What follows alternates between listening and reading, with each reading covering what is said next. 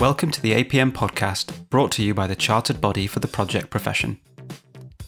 This episode is part of our series of senior leader interviews hosted by APM Chief Executive Professor Adam Boddison. This time, Adam is speaking to Martina Blake of the UK Space Agency. Martina heads up the agency's Office for Project and Programme Management, which she set up in November 2021. She tells Adam about the importance of global collaboration in the space sector and the need to work to international project delivery standards when acting in partnership with NASA, the European Space Agency and others. Martina also explains that you don't have to be an astronaut or scientist to work in the space sector. There is a huge variety of roles in project delivery and beyond. So listen on to hear why there's never been a better time to launch a career in the space sector, and how projects that are out of this world deliver benefits down on Earth too. Welcome, Martina, to the APM podcast. It's great to have you here today. And I wonder if, to start with, you could tell us a little bit about your career journey and how you came to enter the project profession. So in terms of my career and entering the profession, I've been in government now for a number of years. I started out actually in the operational delivery profession, but I was always the one kind of in the office who wanted to go off and volunteer, go off and support other areas of the business, see how other parts of government worked. And one of those areas was project delivery. I was often called upon to be a subject matter expert on various projects across government. And for me, it was really great being involved in projects at the start rather than at the operational end, which is what I've been used to. So getting involved almost from a volunteer perspective at that time really led me to move full-time into the project delivery profession. And I've been in the profession now for 15 years. Thank you. And we hear that a lot, actually, professionals who maybe didn't start their career saying, I'd like to be a project leader, but look one day at what's going on and find that they are absolutely smack bang in the middle of the project profession. So I don't think you're alone in that trajectory. So look, I mean, your role sounds really exciting. Head of the Office for Project and Programme Management at the UK Space Agency. That sounds super exciting. So what does that role involve, and when did you take that role up? I started in the UK Space Agency in January 2021. So I've been here now for just over 2.5 years. I set up the Office for Project and Programme Management in November 2021. And that was really in response to the Space Agency pretty much looking at transferring to a delivery agency rather than a policy department. And so that Office of Project and Programme Management, it sits alongside our Office of the Chief Engineer and our Office of Regulations. So, and if you can imagine in terms of, delivering space projects and programmes, it's a little different to how we, let's say, deliver government infrastructure programmes or transformation programmes. So whilst in the space sector, we use the same principles, actually space projects have different life cycles, they have different terminology as well, that's in use. But then, of course, if you add in the mix the international element, so things like, project delivery standards, ways of working, cultures and ethics, they can be very different to how we operate the project delivery profession here in the UK. To my team, the Office of Project Programme Management, we provide that technical expertise and best practice across the UK Space Agency to help them deliver projects and programmes. So we use both the UK Government Functional Standard, but we also use the International Project Delivery Standards. So those used by the likes of NASA and the European Space Agency as well. So as well as the delivery, we actually also heavily focus on investing in our people, and that's providing development opportunities, career opportunities as well, to help them progress in their careers in the project delivery profession in the UK Space Agency. Yeah, that's really interesting, and particularly the international point there. I mean, do you find there's a big difference between standards, I suppose UK standards for the project profession in a broad sense, and then international standards which are kind of specific to the space sector? Is there a lot of overlap between them? Or are they quite distinct?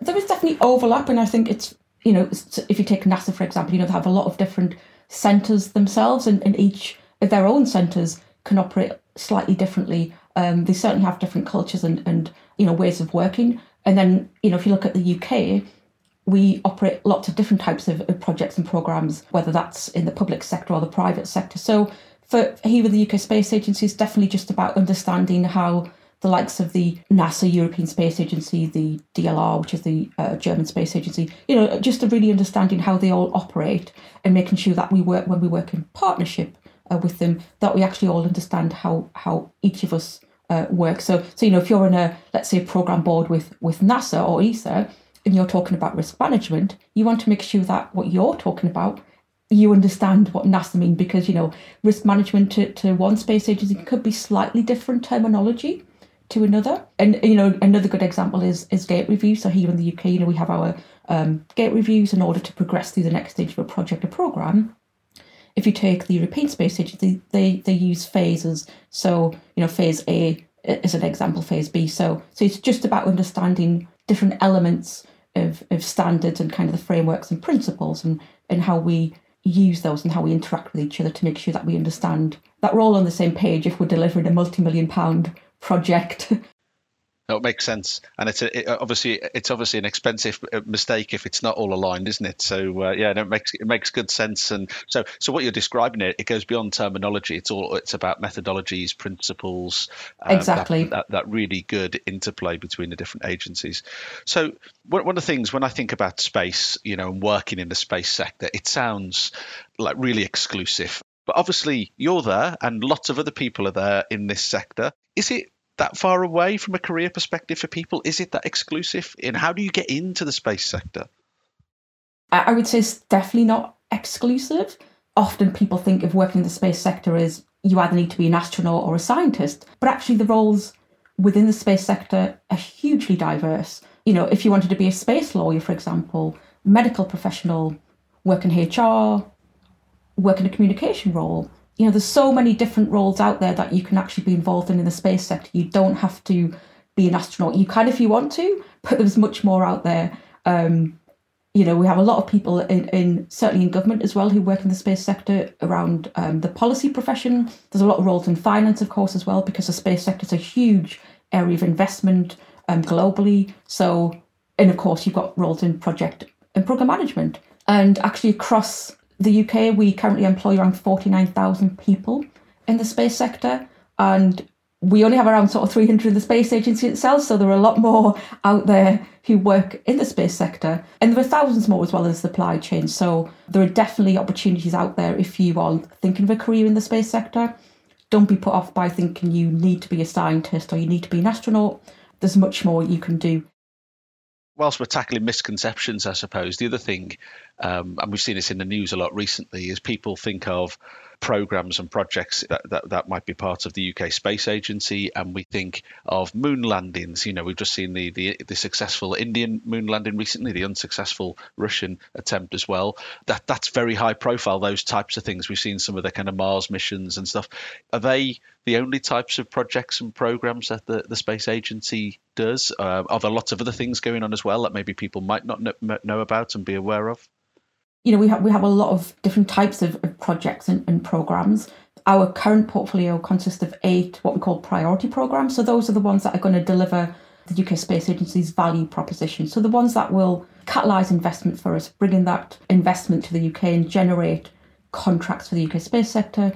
We have projects and programs that will ultimately deliver missions and capabilities. So things that will support in terms of Earth observation, for example, or things like climate change. And we have areas that champion the power of space, if you like, to inspire people, support the next generation as well to come into the space sector. I think you mentioned earlier, Martina, that the project and program profession within the UK Space Agency is relatively new. I wonder if you might say more about how you would rate the maturity and professionalisation of that community, and how does that compare to, say, other government departments and government agencies more broadly? Yeah, and I mean, if you take a look at the profession, both in the private sector and public sector, actually, I think particularly with the growth of things like AI and the profession is always maturing, and there are always new initiatives, new technology that you need to adapt to. So I think certainly in the Space Agency we've matured a lot over the last 18 months. There's definitely still more to do. We're working very closely with the likes of the Infrastructure Projects Authority and their Government Projects Academy, and as part of that we will begin our formal accreditation for our project delivery professionals here in the UK Space Agency. That starts in September. And that, formal accreditation, that is very much about maturing and professionalisation of the project delivery community, not just in the UK Space Agency, but that's actually across government in all departments. There are going to be people listening to this conversation who are project professionals in other sectors. I don't know, maybe the oil and gas sector or IT or whatever. And then, they might have listened to this and thought, you know what, I really fancy being a project professional in the space sector. Is it realistic for them to kind of just transfer from a project role in one sector to another? What kind of things might they need to think about? We have a lot of people in the Space Agency in project delivery roles who come from all different backgrounds and different types of projects and programmes. We do have some from science backgrounds. Many of ours, though, from other parts of government, for example, who are already part of the government's project delivery profession. But we do have a lot that come in externally as well from other sectors. And it's simply about being able to transfer those project and programme delivery skills that you have to work on a different type of project and programme.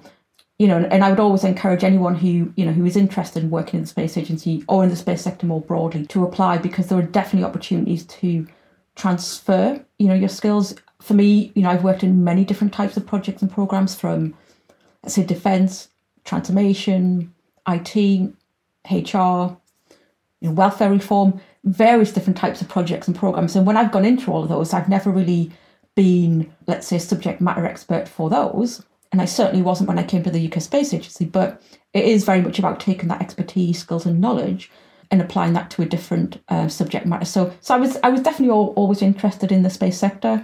I mean, gosh, when I was a very young child, I always wanted to travel to the moon. I even had a really cool pair of moon boots, but unfortunately I didn't quite, that career didn't quite happen. Okay, well, never say never. You might be able to get those moon boots out again at some point.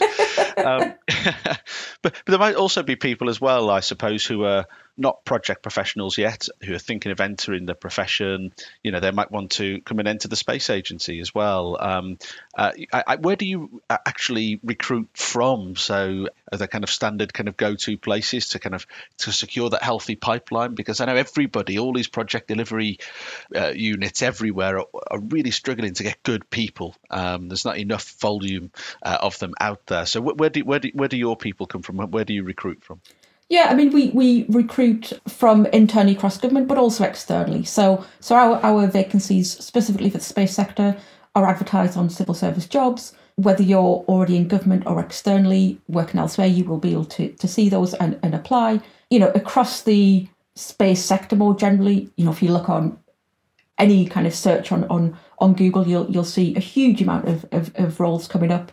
Some of those, of course, are in projects and programmes as well, but for specific companies. Some of them, of course, like I say, are for the UK Space Agency. And we work very, very closely with the Infrastructure Projects Authority to make sure that we attract and develop those project delivery professionals, whether that's someone who's experienced or someone who's new and has recently joined the profession. And of course, we also, in government, we have the Project Delivery Fast Stream, which is, it's always oversubscribed every year. It's a great opportunity to get in at the start and get those opportunities, for development and training in specific project and programme delivery. So there's, whether you're new to the profession or experienced, there's a whole host of opportunities across government to be part of the project delivery profession. Excellent. So there's no excuses here for anybody who wants to join the UK Space Agency. There are many ways in. But let's talk about the people that you've already got. You've obviously got a growing body of project professionals within the UK Space Agency. What's the approach taken to kind of training and development of those project professionals and career development piece? I'm always, of course, championing the chartered project professional status. Is that part of the picture? And what else do you do? Yeah, absolutely. So, I mean, I myself, I'm chartered. So, yeah, the Office of Project and Programme Management and, of course, the Space Agency more generally, we do provide advice on training and developing those that are in project roles or those who would actually like to be in a project role in the future as well. So whether that's getting chartered or various other project delivery qualifications, we also have a very comprehensive project delivery capability offer. here in the Space Agency, which my team have put together. That covers both the technical training that you might want to do, development opportunities, mentoring, for example, leadership development. So there's a whole host of opportunities available. We're APM, the only chartered membership organisation for the project profession. When you become an APM member, you'll receive the resources and support you need to make an impact, delivering better projects with better outcomes. Plus, you'll access exclusive training and benefits to support your ongoing career development. Find out how we can help you reach your potential by visiting apm.org.uk. Because when projects succeed, society benefits. One of the things we often say at APM, in fact, it's our strapline, is because when projects succeed, society benefits. And the reason we kind of have that as our strapline is because, people are always saying, yeah, but why, why should we be interested in project management? Why should leaders be interested in it? Why should government be interested in it? And it's all because of that societal benefit piece. And when it comes to space projects, I wonder if you might, share your own reflections about how you think space projects specifically could benefit society, either they're already doing it now or might do in the future. I could talk about this one for a very long time. So there's definitely a lot of advantages to actually doing space projects and programs. And if you look at space itself, it's woven into everyday life. So we've got satellites that predict the weather. They keep businesses connected and products moving around the globe. They help us to monitor things like ocean health and urban growth. So we have a vast range of projects and programs actually in the space sector that benefit both our people and our planet. The UK as well, the UK itself is already a world leader in things like Earth observation tools, technologies and data. And I mentioned earlier, we've got our Earth observation program. And, that really is about monitoring climate change, protecting our environment, our people, being able to respond to humanitarian disasters, and also provide that greater understanding really of the global, Earth system, from things like temperature change in the oceans or to polar ice melt. And there's no better place to actually monitor that from than from space itself and from the satellites that are actually up there in space. And we actually have around 750 UK licensed satellites circling the Earth, and those support a huge amount of activity that is vital to our daily lives and our economy. So whether that's how we connect with each other across the globe, like I say, how we monitor our environment, and how we also protect our critical infrastructure as well. So, we a lot of those satellites, of course, they support us on a daily basis, but they also support our armed forces and support with, monitoring natural disasters as well, floods, wildfires, things like that. And then you've got, if you look at things like 5G connectivity, having those satellites in space actually helps to provide that internet and connectivity to hard to reach areas, which we've over the years has really struggled. So I think, if you look at the space sector across the UK itself, that's generated, let's say, I think it's around £17.5 billion actually. In 2021, we expect that to increase. So if you look at it from an environmental and sort of societal perspective, there's a huge amount of benefits that doing space project and programs actually brings to us here on Earth. This conversation wouldn't be complete at all if we didn't mention AI, because everybody's talking about AI at the moment, everywhere I go. I suppose there might be a perception out there, and again, it might be a misconception, like some of the things we talked about earlier on, that, if it's the space sector, it's absolutely at the cutting edge of all technologies and everything else. So I suppose I'd be interested to hear your thoughts on the UK Space Agency's approach to AI and digitalisation more broadly. Is that something that is really advanced, or are you on the same journey as everybody else? And how does that interplay with this classic projects thing of kind of lessons learned, lessons applied? Are you learning the lessons from other areas to apply AI in your sector, or should we all be learning from you? We have a fantastic digital team here in the UK Space Agency. And that is certainly, areas that they are looking at in terms of using things like AI and data to help, look at what we can deliver in the future. In terms of specific AI, let's say, tools and technology that is out there, that is an area actually that my team, again, we are looking at for the profession, so the project delivery profession. So it is, because the profession in the Space Agency is relatively new, like I say, around sort of 18 months, there are areas that we still need to focus on. Of course, AI is one of them, but we do have already a part of our team who are looking at that and see where we invest in, of course, because if you take things like, there are definitely areas in the project profession that, let's say, be probably more easier to implement AI. So things like, if you take risk management as an example, or scheduling, where that actually the benefits of AI are probably where you can have some technology that will, do that automatically for you, whether that's going away and producing the schedule or supporting with risk management. And of course, that would free up those resources to do perhaps more strategic work within the Space Agency or across government, for example. So I think certainly on the AI, if you look in the Space Agency, that is something that we are looking at. In terms of across the space sector more generally, there are definitely projects and programs out there already that use AI, and certainly will continue to grow as the AI community and that element increases and improves in terms of the technology, but also the accessibility to that technology as well becomes more readily available. I wanted to kind of bring it back to people, if I may. I think about the role that you've got. You are clearly a really excellent project leader. I think about all of these different roles that you've had across different parts of government, and the really exciting role that you've got now. I mean, you've obviously also nurtured a lot of people along your journey as well, and seen them go on to do great things. So you will have seen great people and maybe some that were not so great. But if you were reflecting on your own journey and that of other people, what would you say the characteristics are of a really great project leader?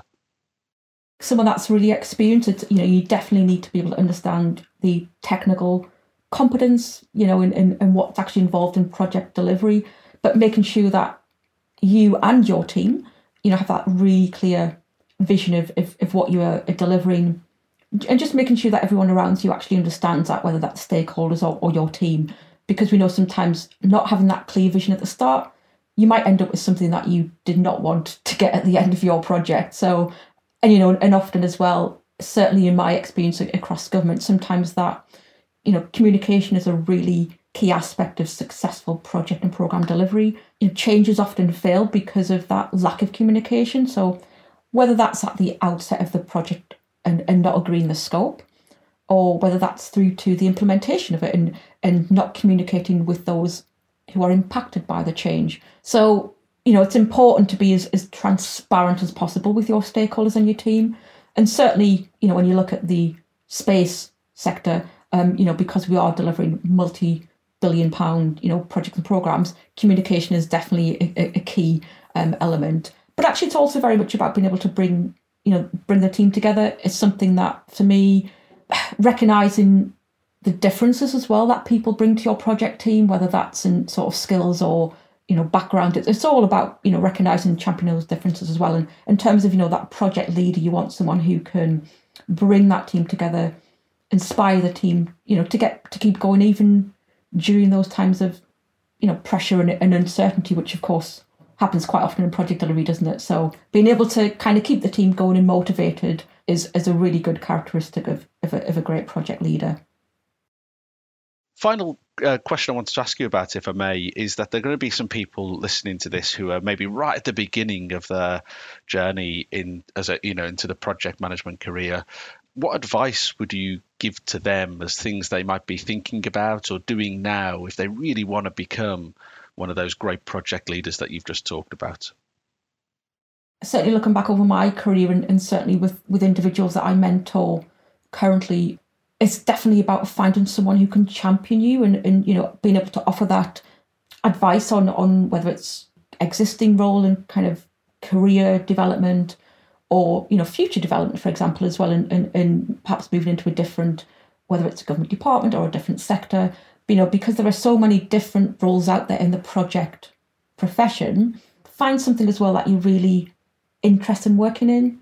So I've been lucky that I have. Government is a really diverse area for project and programme delivery. So when you're working on a project programme, you can always look and see what else is available out there that's, available both public sector and private sector as well. So I think it's definitely about, finding someone who can champion you, offer that advice when you need it as well, and mentoring, but also, making sure that you are doing something that you're really passionate about, because I think there's always that saying, isn't it, of course, when you're in a job that you really enjoy, it never really feels like a job. And I have to say, I think, in all my time in government, I've probably never really felt like I was just doing a job. I love the fact that I've got a career, and it's a really great career in project and programme management, and that's what keeps me going. And hopefully, for those younger listeners out there starting out in project management journey, they will find a really good opportunity to apply for. If not, just keep looking. There are huge amounts of opportunities out there to apply for. So I definitely recommend the project delivery profession to people as well to come into that. Excellent. Well, Martina, I think that brings us to the end of our conversation today. Thank you so much for giving up your time in what is, I know, an incredibly busy schedule to come and talk to us. I know our listeners will have found real inspiration from what you said. And please do come back and visit us on the podcast again to update us on how everything's going, maybe in a couple of years. It'd be interesting to see how things have moved on. But thank you for your time. Thank you. Thanks, Adam.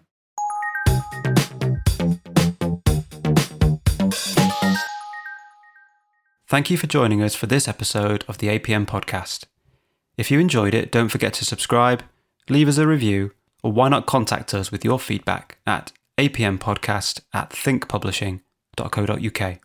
For more information on APM, visit apm.org.uk. Thanks for listening.